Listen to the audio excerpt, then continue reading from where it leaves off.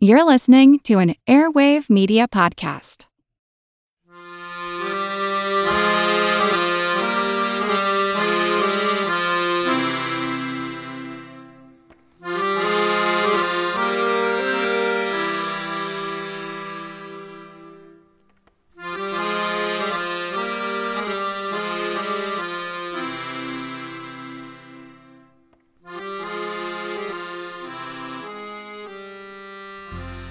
Hello, and welcome to the Pirate History Podcast.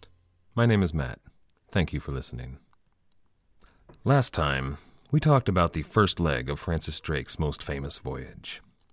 That period took him from Plymouth in England, south to Africa and to the Canary Islands, east across the Atlantic Ocean, to the western coast of Brazil, down that coast further south until he had reached almost the tip of South America. If everything had gone according to plan, this would have been a relatively unremarkable period of the voyage. However, due to some of the egos on board and the clashing ideologies of some of the men, there was nearly a mutiny led by a man named Thomas Doughty that Francis Drake eventually had executed. This left Francis Drake with 3 ships, the Pelican, the Elizabeth, and the Marigold. Sailing just a few days south, Francis Drake found the fleet at what's known as the Cape of Virgins. The Cape of Virgins was a place that was peaceful, beautiful, cold, and eerily quiet. For the men on board, according to some of the journals, it was a solemn time, a time for reflection. Francis Drake also, reportedly, held a ceremony that changed the name of his ship, the Pelican, to the Golden Hind. For 2 days, the men waited for the winds to pick up and carry them towards the Strait of Magellan, the easiest way for them to cross the continent of South America. They were 2 days of peace and calm reflection. The men were able to recuperate and rest. For some of the men, these 2 days of calm would be the last days of calm that they would see for many months. And for still others, it would be the last days of calm that they would see for the rest of their lives. This is episode number 10, Master Thief of the Unknown World, Part 2. Before we continue with the voyage, I'd like to point out a couple of things about this period in history and the records that we have. This was a voyage that was clouded in secrecy, by design. Francis Drake was ordered by Queen Elizabeth not to keep the best of records about everything that he was doing. Many of these things were secret even to her closest council members in England, so she didn't want any record of them existing. Beyond that, the records that Francis Drake did keep are usually fairly questionable. Francis Drake was a man who was, he was a master tactician, not just on sea, but he was a master of court politics as well. He was a man who could turn even the worst of disasters into a potential success. He had so many great achievements in his career that they always overshadowed the losses. And when things got too bad to be overshadowed, he always managed to find a scapegoat whose fault it truly was. There are some historians that believe that Thomas Doughty was not, in fact, the villain that Francis Drake made him out to be. He was merely a man that disagreed with many of Francis Drake's plans. And if all that failed, if Francis Drake was unable to achieve what he had planned, he could always turn to propaganda, something that he was extremely skilled in using. He was able to, years later, rewrite the histories in England in ways that would favor him politically. I mention this because so much of what we're going to be talking about this week, there are conflicts within it. Sometimes the accounts of sailors on board will conflict with the accounts of other sailors. More often, accounts of sailors on this voyage will conflict with accounts that they made later in life, when they conflict with the accounts of Francis Drake, who it became politically expedient to agree with. So to paint the clearest picture of what happens, we have to take the initial primary accounts, the journals of these sailors on board, compare them to the later accounts of Francis Drake and other men on this voyage, and then compare those with the accounts and records kept by the Spanish officials, which really are the best accounts of the most trustworthy information we have. For example, the name of the Pelican was reportedly changed to the Golden Hind. This was something that was supposedly done to heal some of the wounds created by the execution of Thomas Doughty. But if that's the case, why do none of the sailors on board this Golden Hind seem to know that that's the name of the ship? From all of the accounts and the journals of the sailors on board, after they reportedly changed the name of the ship, they still call it the Pelican. Now, this might be just a force of habit, but you'd think some of them would have made mention of the ship's change of name, and none of them do. This presents us with two possibilities. First of all, that Francis Drake did change the name, but not in a massive ceremony that many of the men were aware of. It was more something for him and the officers. But more likely, Francis Drake didn't change the name at all. Not, at least, in the lifetime of either Francis Drake or Queen Elizabeth. See, the Pelican was a symbol that Queen Elizabeth had adopted to show her love for the English people and her right to be the head of the English church. It was something that was a very big deal to her, so it seems strange that Francis Drake would have changed it. And really, the first written account that we have of the name of the Golden Hind doesn't come until 1592, and the author even feels the need to clarify that when he's discussing the Golden Hind, he means the ship the Pelican. It was another 50 years before we see the name the Golden Hind appearing in written form again, and this was from a work that reportedly was trying to turn Francis Drake from, quote, a real man into a national legend, end quote. Now, I'm going to call the ship the Golden Hind because that's what history accepts it as, and really, the name of the ship is inconsequential, but it points to that larger problem. The histories of this time, while we have a lot of documentation, aren't always exactly the clearest picture of what's happening on a day-to-day basis. To really fill that in, and to really paint a fun picture and a clear narrative, sometimes you have to wade into the waters of myth. So beware of that from here on out. After 3 days of waiting, the wind finally picked up and pushed the fleet towards the Strait of Magellan, but almost immediately, we run into these conflicts in the accounts once again. The Fletcher manuscript, one of the primary documents about this voyage, records this event, quote, within small time, continuing our way, we chanced with 3 islands a little distance from another, at 2 whereof we arrived and gave the names of all of them. The first we named Elizabeth, the second Bartholomew, the day being called by this name, and the last George, his island, according to the custom of our country. End quote. But then, from contemporary accounts, journals at the time, there are some differences.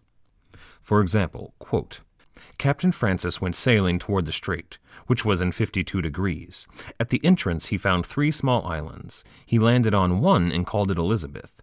Here there were many featherless birds which could not fly. End quote. And another account, quote, we came unto 2 islands named by Sir Francis Drake, the one Bartholomew Island, because he came thither on the saint's day, and the other Penguin Island. End quote. And another account by John Winter, quote, the 20th day of this month at night we entered the strait, in the midst of whereof we found the island, where we found a certain sea fowl with which the island is most abundantly stored. Here we killed so many as served 140 men 7 weeks. End quote. So the number of islands found differs. The names of the islands found differs. Sometimes the names of the island aren't discussed at all. The one thing that all of the accounts seem to agree upon is that penguin is delicious. You see, that was actually probably the most important thing to the men at the time, was that they found an island filled with delicious and easy-to-kill birds. It was only later, when it became a matter of politics, for them to say that they named the island after Elizabeth and St. George and St. Bartholomew to raise the patriotic fervor surrounding this voyage. You see, they had in front of them the Strait of Magellan. That's nearly 400 miles long. At times, it becomes dangerously narrow, and other times dangerously shallow. It's a maze of forks and dead ends that's nearly impossible to navigate without decent charts. At first, it's a fairly easy voyage, but then, at about 150 miles in, the current changes. The water begins to work against you. There are whirlpools and eddies that threaten to throw you off course. For most of this period, it's impossible to throw a gauge down to see how deep the water is because your rope will begin to fray. And then, you begin to lose sight of the horizon. On either side of you, mountains begin to tower above you, with snow-capped peaks, and frigid winds begin to blow between them.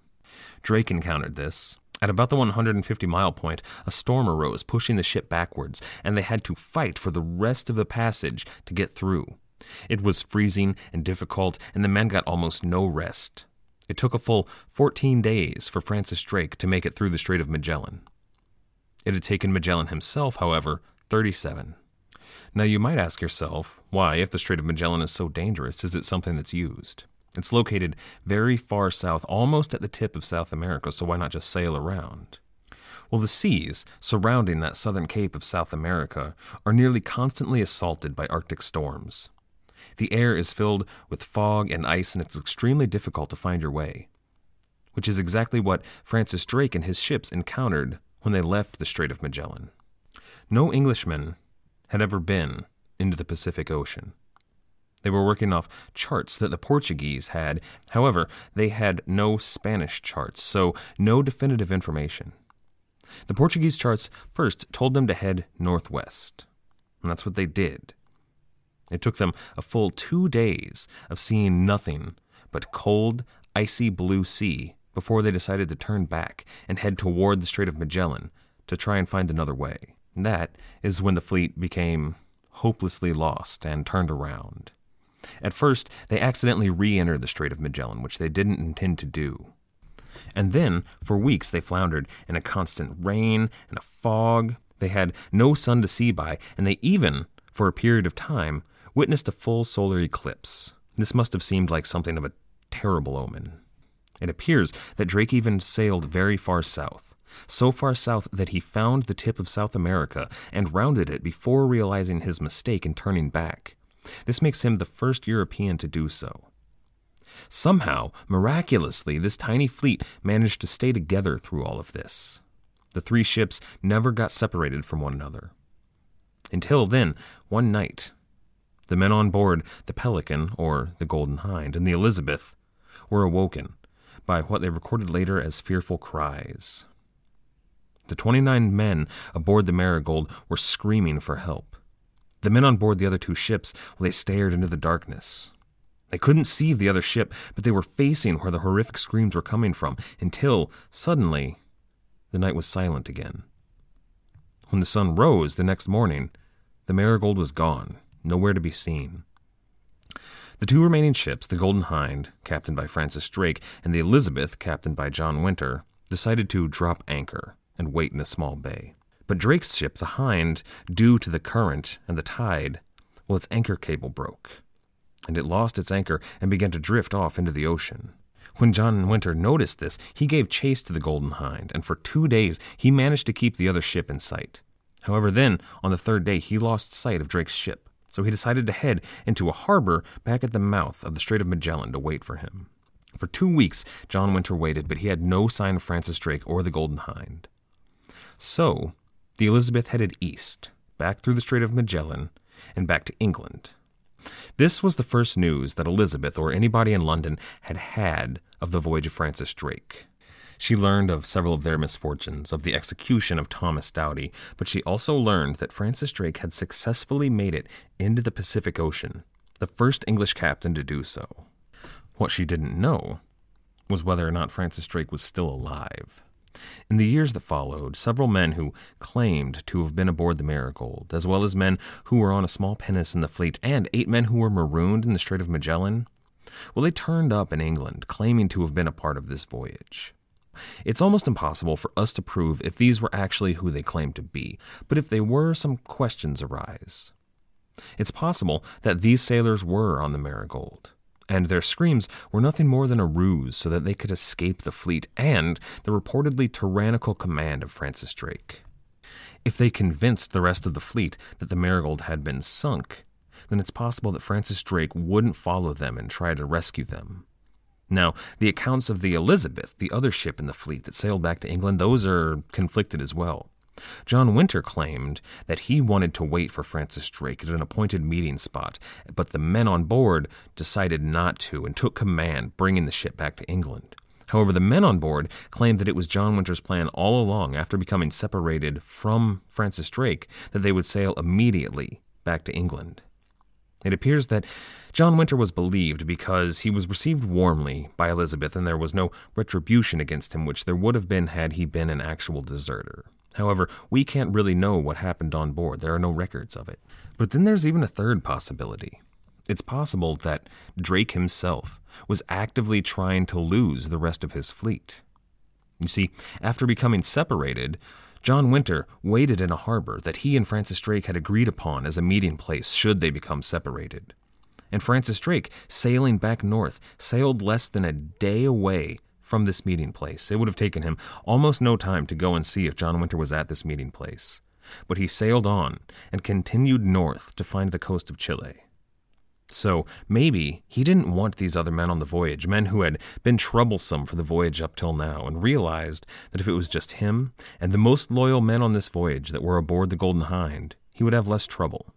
So Drake sailed directly north, after floundering around in the South Sea for weeks. It was desperate that he find some land that would have something to eat on it. You see, the men on board the Hind hadn't had anything to eat except for seal and penguin meat for weeks and weeks, and they were all suffering from scurvy. Drake found the Chilean coast, finally, on November 25th, on what was known as the island of Mocha. Now there they managed to collect food and water, they got more seal and more penguin meat, and they found an herb that Drake reportedly knew of that had medicinal properties. So they made a tea out of this herb, which, when they drank, did cure all but 2 of the men of scurvy who still succumbed to it. So finally, Francis Drake, along with his Portuguese pilot De Silva, and the most loyal men on this voyage, had made it to the western coast of South America. De Silva had heard of this island that they found themselves on. It was relatively well known. It was near a town called La Imperial, which was near one of the most productive gold mines in South America. Now, this was a region where the Spanish harvested slaves from all along the coast from the native tribes. However, this island the Spanish didn't touch. This island was called Tierra de Guerra, translated into English, the Island of War. These natives were extremely hostile to the Spanish, and they didn't see any difference between the white Spanish and the white English that had landed there. De Silva attempted to warn Drake, but it was already too late. The natives attacked, killing several of the Englishmen, including, unfortunately for those who had been injured, the ship's surgeon. So they had nobody on board who had any real medical knowledge, and Drake himself had been hit with 2 arrows, one in the hand and one just above his eye. As they got in the boats and tried to row away, some of the natives grabbed the oars and killed yet more Englishmen with the oars themselves before the English were able to escape. This taught a couple of important lessons to Francis Drake. First, he learned exactly how the natives in the region felt about the Spanish and Europeans in general, and realized that he was going to have to be very careful in his dealings with them. But he also learned where he was, and how close he was to some of the most productive gold and silver mines in all of the world. His men had just been through a battle, and he and his ship were in no way prepared to attack the harbor at La Imperial, where there was certain to be a lot of gold and silver, but they had no hope of taking it.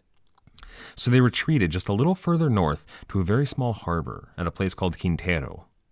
It was a perfect pirate cove, the exact kind that you'd imagine from all of the stories. It was small, and it was secluded, difficult to see from the ocean, and only a few days away from ships that should be filled with Spanish treasure. So the English recuperated there for a little while and licked their wounds when they came across a native man in a canoe who was fishing. They spoke to this man, a man named Philippe, who spoke Spanish, so they were able to communicate with him.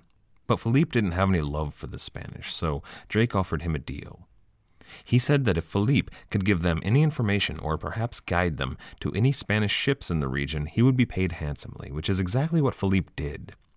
You see, there was a port that was even closer to where the English had anchored, not La Imperial, a place called Valparaiso, and there was a single ship in the harbor there. Not only was it unguarded, but it was on the Pacific coast of South America, a region that only Spanish ships sailed in. No sailors from England or France or Portugal ever sailed these waters before. So when the Golden Hind sailed into harbor, well, it must have been weather-beaten and covered in barnacles and looked just terrible. But this ship at Valparaiso had no reason to suspect that it was anything other than a friendly ship. When the English put a boat in the water and rowed it over to the other ship, the men on board this Spanish vessel beat their drums and opened up a cask of wine to welcome their brothers on board. But the very first Englishman who climbed aboard, he smiled He drew his saber, he struck the ship's pilot with the hilt above his eye, and he screamed, "Abajo, perro!" Below, dog. The crew was locked below decks almost immediately. The Spanish had been caught completely unaware. This was one of the easiest prizes that Francis Drake was ever going to take in his entire career, and it was a pretty rich prize. While the English looted this vessel, they sent 2 boats ashore to loot the town nearby. Now, there wasn't all that much there. They took food and drink and probably took some of the local women, but then they ransacked the local church, where they took a chalice and some of the vestments there and other religious articles, which Francis Drake handed to the ship's pastor as something of a joke, who laughed it off and then threw this papist paraphernalia overboard and into the ocean. Now, the Spanish vessel, it was called La Capitana, and they found chests of gold equaling somewhere in the realm of, well, there was recorded gold, about 25,000 pesos. And then, it was recorded later, a lot of gold that wasn't on the manifest, gold that probably equaled somewhere upwards of 200,000 pesos. They took that gold, and they took the wine, but then Francis Drake, searching the captain's cabin, found a treasure that was so valuable that he wound up presenting it to the Queen upon returning home. It was a series of charts that detailed the ports on the Pacific coast, as well as the shipping lanes that they used frequently, and sailing instructions for any Spanish captains to get to all of the ports. It was a wealth of information that Francis Drake was going to use for the rest of his voyage to his benefit and to the benefit of everyone on board. He took this information, as well as the pilot of La Capitana, a man named Griego. He was able to translate and read all of these Spanish shipping charts. Then they even took the ship itself. Their single ship had finally become a small fleet again. Drake sailed back to the small bay and let Philippe free, paying him pretty handsomely for his help. It was something that he could definitely afford. You see, this had been a rich haul, and the men were finally content on this voyage. It had been months at sea so far, taking very little in the way of Spanish gold or treasure. And now they had taken a pretty massive prize. They had all sorts of delicious food and wine and many comforts of the flesh. They were finally able to relax, and Francis Drake had some time to plan. See, he knew that it wasn't going to be this easy the entire voyage. The fleet was going to have to stay ahead of any Spanish messengers.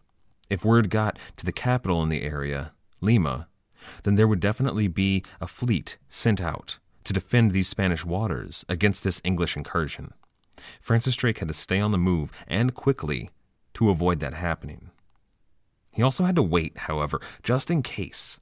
If the Elizabeth or the Marigold was still in the region, they had agreed to meet at a certain rendezvous point, and he waited there for a few days, hoping to meet with them.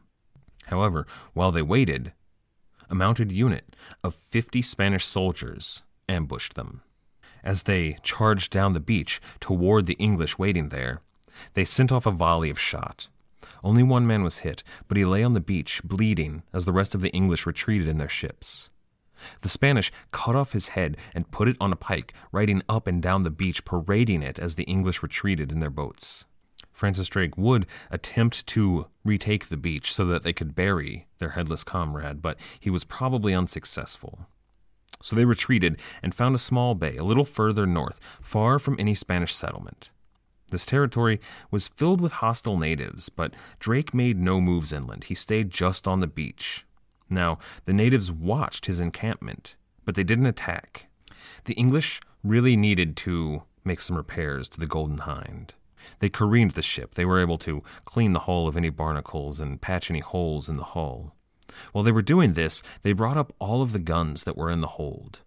There were a total of 18 on board, and they finally put them all in place. There were 7 on either side below decks, and up top there were 4 heavy bronze cannon.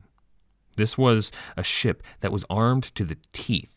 It had many more guns on it than any of the Spanish ships in the region did. These waters had never seen anything like it before. They spent this time, as well, putting together a small pinnace that was on board the Hind, one of those small ships that could be used for going up and down rivers and traveling between ships. But while they were constructing this and making repairs to the Hind, there was a battle on land between another mounted Spanish cavalry unit and the natives who were standing guard on the English. The English could hear this battle taking place, and after it was over, the natives returned to their position to watch the English.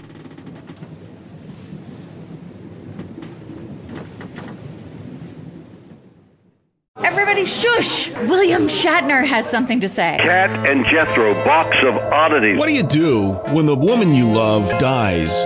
Well, of course you dig her up and you live with her. Aww. The show examines weird things. There are plenty of old photographs from this time period of children out in the streets playing in and among the dead horse carcasses. Oh, I miss those days. Things used to be so much simpler. Cat and Jethro. Then there's the urine wheel, which sounds like a really bad game show. Thing done weird things. Cat and Jethro, box of oddities. That is really mysterious. Join Cat and Jethro Gilligan Toth for the strange, the bizarre, the unexpected, as they lift the lid and cautiously peer inside the Box of Oddities. The Webby Award-winning Box of Oddities podcast from Airwave Media. So Francis Drake realized that this land was too dangerous for any Spanish messengers to get through. Nobody was going to reach Lima overland. And the man that he had taken captive, that Spanish pilot, Griego, he assured Francis Drake that there were no other Spanish ships besides his in the region. So Drake and the English realized that no word had reached the Spanish in Lima of their actions. Francis Drake was still free to go about his business. For a while, they found only a few small villages. They took some food and water, they probably desecrated the church, and usually they took a guide that would lead them to their next stop for water and food. And then at one point, Francis Drake saw a light on the shore as they were anchored at night. He sent a small boat to investigate it, and what the men found was a campfire smoldering, with a man sleeping next to it, and 7 llamas that were standing there heavily laden with chests. When they opened them, they found that these 7 chests contained bars and bars of silver. So the men loaded up their small boat and rowed back to the ship, the man who was sleeping never having woken up. I imagine it was something of a surprise when he did. The fleet continued north very quickly. Whenever they chanced upon a ship, they would seize it and take anything on board. They took a couple of small barks that had some silver on board, but mostly they were moving at breakneck speed. The men became aware that Francis Drake was racing towards Lima. He was trying to beat any word of their actions to the Spanish capital, where he thought he would be able to intercept the Spanish treasure fleet and once again steal all of King Philip's gold. But the men were growing restless. The coast was rich with villages and women and ships that probably had some treasure on them, and they really hadn't taken anything of any real note since they first entered the Pacific. So Francis Drake took that into account. They stopped at a port called Arica. It was a place famous for its gold and silver mines, even more well-known than L'Imperial. In the harbor, they fell upon another bark, and once again, this bark had some silver, but it really wasn't much. Then, when a larger, more prosperous-looking ship sailed into harbor, the men's hopes were raised, so they took that ship as well. Unfortunately, on board, they only found some linen and wine and a few other goods, which they took, but it really wasn't anything that they were happy with. And unfortunately, for such a small prize, well, they had some misfortune. Another ship that was in port at Arica that didn't seem like it had anything worthwhile on board unfurled its sails and headed out of the port, heading north, which was exactly the direction that Francis Drake did not want any ships going. So the men stopped ransacking the vessels and headed back to the Golden Hind. They gave chase to the ship, trying to catch it. However, this ship was smaller and lighter than the Hind was, so it was able to move just a little bit faster. So Francis Drake, though he chased it for days, was unable to capture it. He thought it likely that he would be able to capture the ship at the next port they came to. When he arrived, he found hordes of Spanish citizens on the shore, jeering at them, pointing at the English and laughing, and screaming insults. Apparently, a mere 2 hours before, a ship full of gold bullion, truly a part of the Spanish treasure fleet, had left this harbor, hearing news that the English were coming. It was clear to Drake that news of his exploits was outpacing him, so he had to think fast. He told the men that instead of taking any ship that they found and seeing what was on board, they would have to start looking for information and choosing their targets much more carefully. Now, one of the next few ships they took did have some information. It had a captain that knew a lot about ships in the region and what they were carrying, and they found out that there were 2 ships worth taking. Now, one was in a port nearby, readying to leave to head to Panama. The other ship had already left port and was on its way to Panama, so Drake had a decision to make. Would it be the smarter move to just head to that port and take whatever was on that ship, or to hurry past it and catch the ship that was already on its way, fully laden with all the silver and gold they could carry? Francis Drake decided to play it safe and head to port to take that ship that was waiting to debark.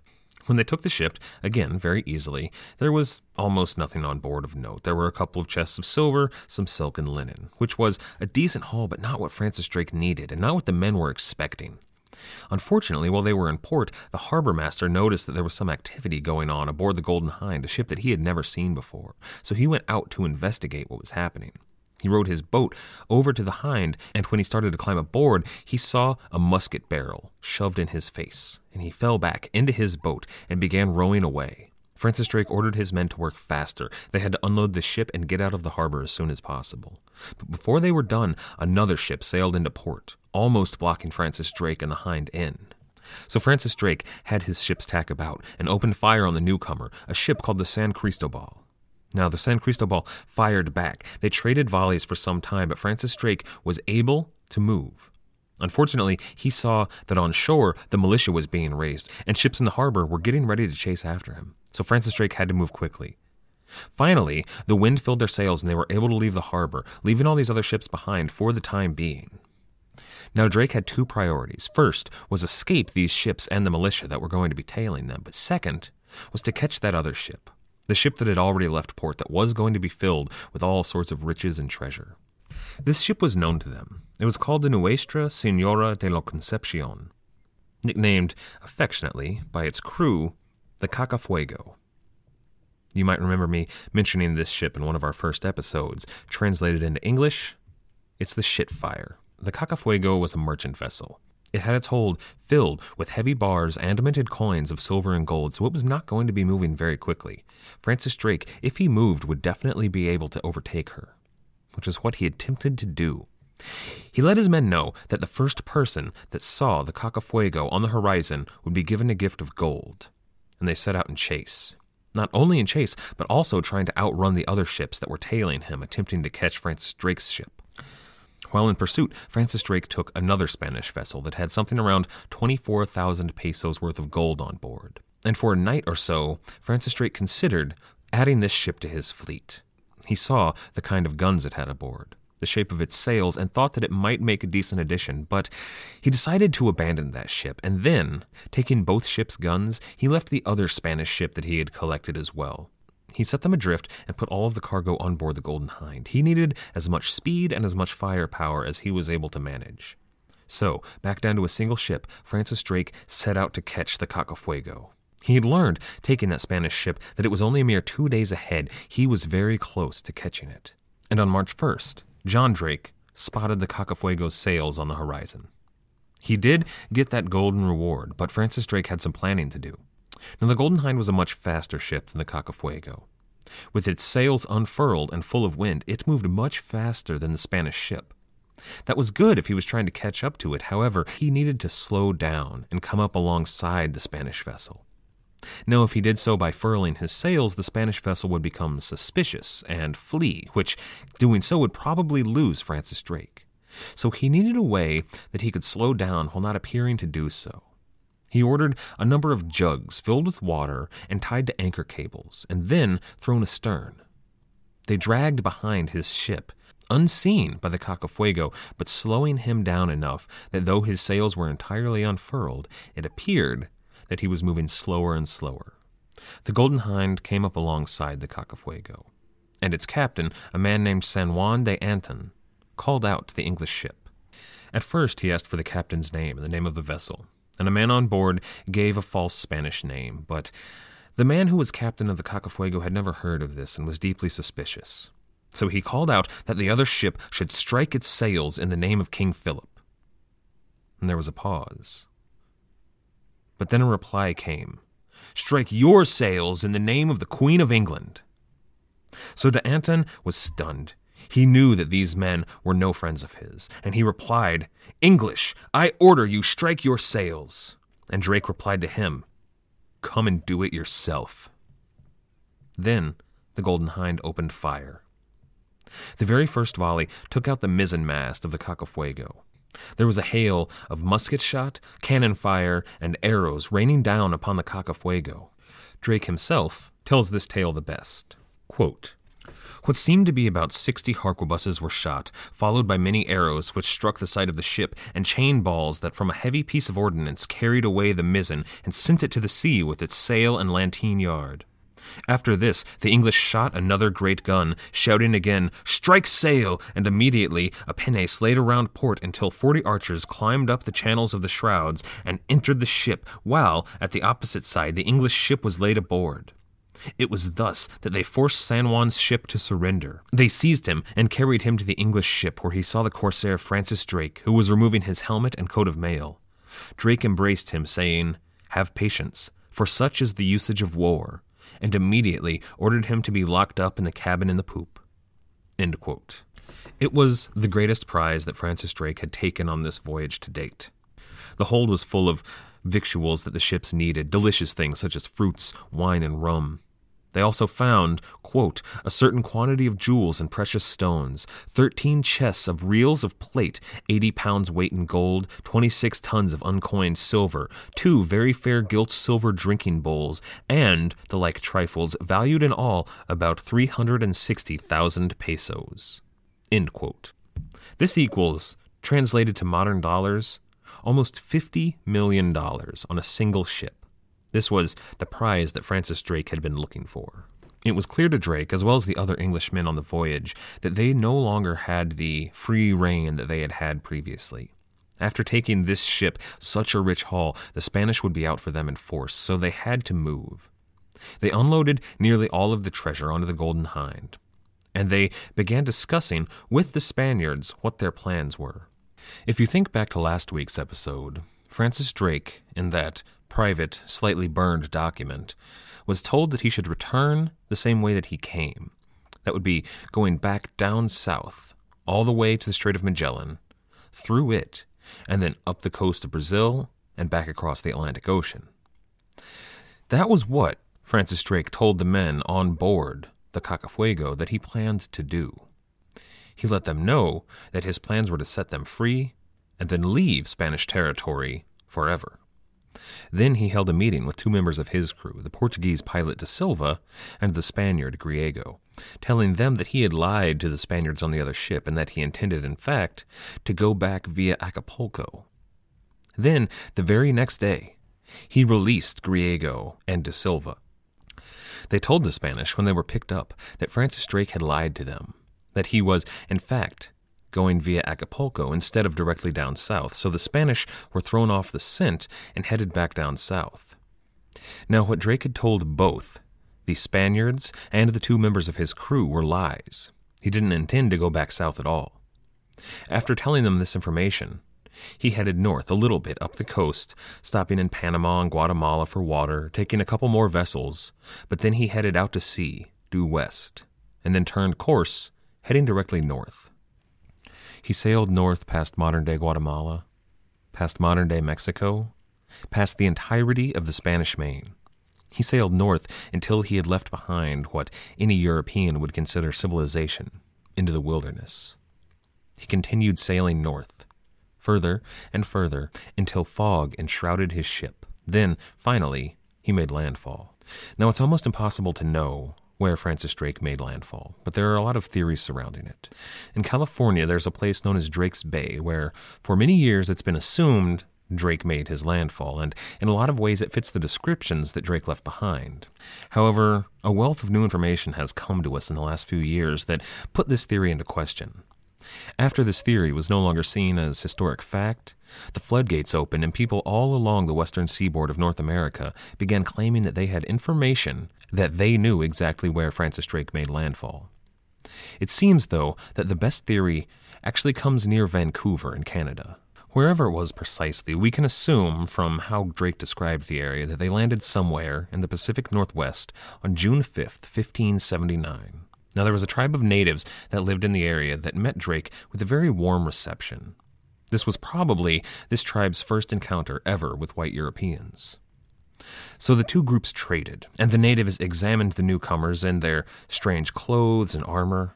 They saw the ship that these men had come on, and they wondered at it. These were all highly strange oddities to the native people. Their king even came down to the beach to meet the English, and he held a ceremony. Drake recorded this account. He said, quote, "It was their intent, the king himself, with all the singing a song, set a crown upon his head, enriched his neck with all their chains, and offering unto him many other things, honored him by the name Hyo. Because they were not only visited of the gods, for so they still judged us to be, but the great and chief God was now become their God, their king and patron." End quote. The man that the king gave the crown was Francis Drake.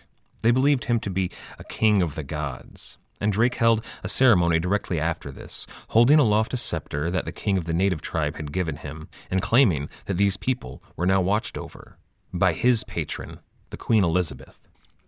This might seem to people with modern sensibilities like something that's got to be nothing but historical propaganda by Francis Drake. However, it's actually quite likely that these people did believe that the visiting English were gods. This is something that really happens all throughout history. No matter who you are on this planet, it's almost guaranteed that somewhere in your history you have ancestors who met a technologically superior civilization and built myths around them. Whether it be meeting gods or angels or even aliens, most cultures and most peoples have gone through this exact same experience. You see this with tribes that the Egyptians encountered, with tribes that the Roman Empire encountered and the Persians encountered. You see this all the way throughout history, up until even as recently as World War II. There were tribes who lived on islands in the Pacific Theater that had never seen anybody who was not a member of their community until Allied forces came to their island and built airstrips. Now that these communities are finally beginning to move out and make contact with the rest of the world, we're seeing that they in fact built altars and almost a religious mythology around these gods that visited them. They've built airstrips and planes out of the rudimentary materials that they have available to them. So I don't think it's inaccurate or culturally degrading to claim that these people probably do believe that they are meeting the gods at this time. But as opposed to what the Spanish did when the natives believed that they were gods, Francis Drake didn't enslave these people. He treated with them and traded with them and even learned some of their language. And there are, in fact, members of native tribes in the Pacific Northwest that claim that they still have myths of white-skinned deities coming to visit them long in their past. And many of these tribes believe that this was, in fact, a visitation by Francis Drake in the 1500s. So Francis Drake and the English stayed there for some time. They even named this place. They named it Nova Albion, which is, in the Latin, New England. It was really England's first colony on North America, although nothing was to ever come of it. After several months of preparation, Francis Drake left Nova Albion.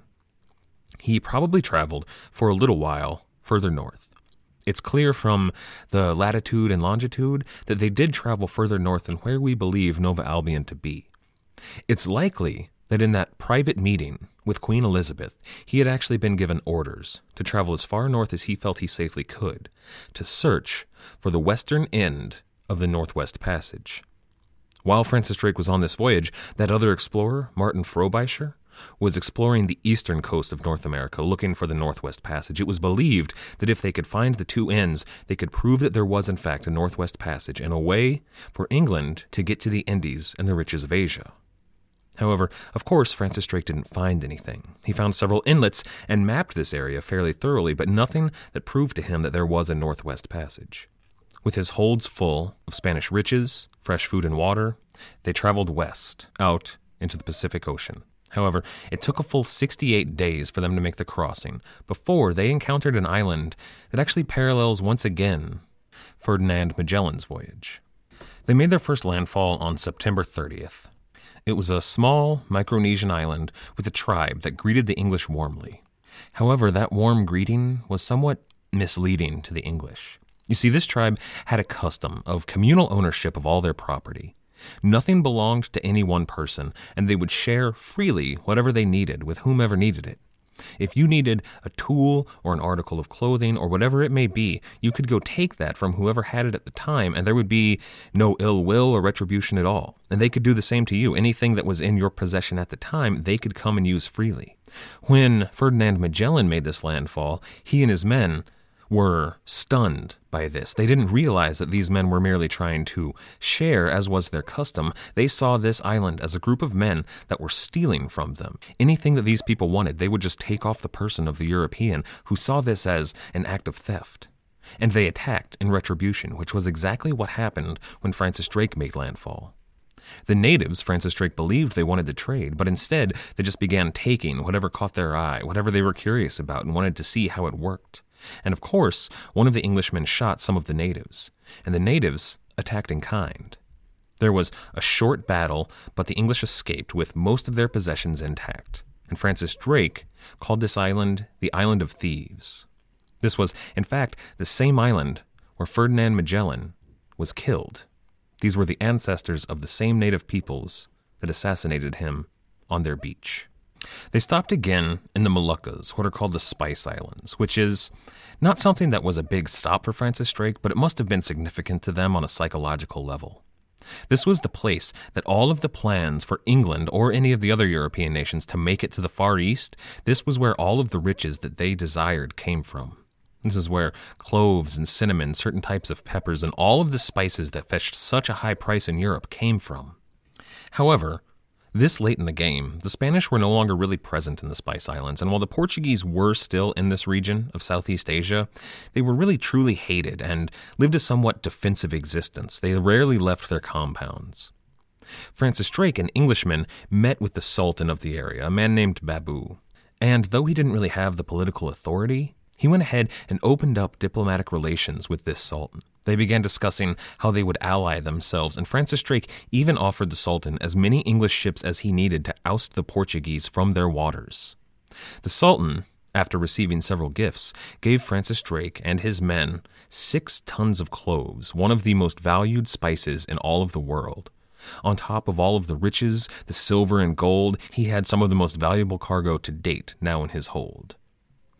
So Francis Drake headed further west, through the Indian Ocean. The rest of the voyage, well, aside from coming upon a reef that was very shallow and running aground which nearly ended the voyage in its tracks, there was really very little else of note. In fact, there's very little else recorded. Aside from when they finally rounded the Cape of Good Hope in Africa, there's almost nothing, despite the fact that there were many feats of navigation and seamanship that this crew could have recorded, they failed to. It seems that they must have been truly eager to get home. It wasn't until September 26th, 1580, when the record of a fisherman who was fishing the English Channel remembers that a worn and weather-beaten ship, heavily lilting, made its way into Plymouth Sound. The fisherman remembers a stocky, heavily bearded man with curly red hair leaning over the ship and asking him, "Is Elizabeth still queen?" The fisherman replied to him, "Aye, and in fine health, too." The fisherman records that he saw that as something as a strange question for a stranger to ask him, who was on an English ship, speaking English and flying the flag of St. George. Of course Elizabeth was still queen. But Francis Drake and his men had been away from home for almost 3 entire years. Drake was to find that that question was not ill-advised. The 3 years that he had been away had proved difficult for both the country of England and its queen, Elizabeth. In many ways, they were some of the most challenging that she ever faced. Now, Francis Drake was soon to meet with her, and in that meeting, he would discover that while Elizabeth was still queen, she and the nation desperately needed the help of Sir Francis Drake. And with that, the return of Francis Drake, I think that's a good place to leave off for this week. This voyage changed things in Europe. While Francis Drake's other expeditions to the Caribbean had worsened tensions between England and Spain, this really showed the Spanish and the rest of the world what the English were capable of in a naval sense. And it changed the dynamic between all of the nations of Europe. Next week, we're going to look into what was happening in Europe during the first few voyages of Francis Drake, as well as on this very long circumnavigation of the globe. We're going to look at a lot of the political factors and some of the religious ones that are turning the burner up in Europe to a boiling point. Things are getting ready to explode, and we're going to look at the factors that are going to lead to the greatest of Francis Drake and Queen Elizabeth's achievements. Our theme music was, as always, The Old Captain by the fantastic band Brillig. If you enjoy it or the show, why not go on over and check them out at brillig.com.au. That's BRILLIG.com.au. After you're done over there, why not go on over and check out our website at piratehistorypodcast.com. Over there, you can listen to any episode, you can leave a comment, or you can check out any of the supplemental information we've got. For this episode, we're definitely going to have some maps for you. We also have links to any of our other listening streaming services that you might be into, be that iTunes, TuneIn, or Podbean. We're on all three, and we would love it if you would go ahead and leave a comment and a review over there. That really helps get the podcast noticed. We've also got a new feature. Well, we've always accepted donations through PayPal. A listener who made a very kind comment on iTunes suggested I check out a service. It's called Patreon. It's a service that many of you may be familiar with, but I'm really still learning about and figuring out how it works. It appears that you are able to pledge your support for a certain period of time.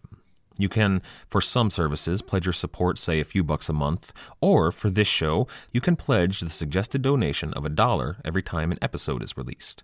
What this does, it allows me to release many of those special episodes that I've been teasing you with without having a certain kind of membership for everyone that's involved. Your support can go ahead and get more content out there more quickly for everyone else that cares to listen. We've already had a couple of listeners who were kind enough to go on over and pledge their support. If anybody's interested, go on over and check it out, and I really appreciate anybody who chooses to support the podcast. It really helps keep us afloat. Whether you do that with a couple of bucks a month, or a very kind comment, or just suggesting the podcast to your friends, every little bit helps. Most importantly, though, thank you for listening.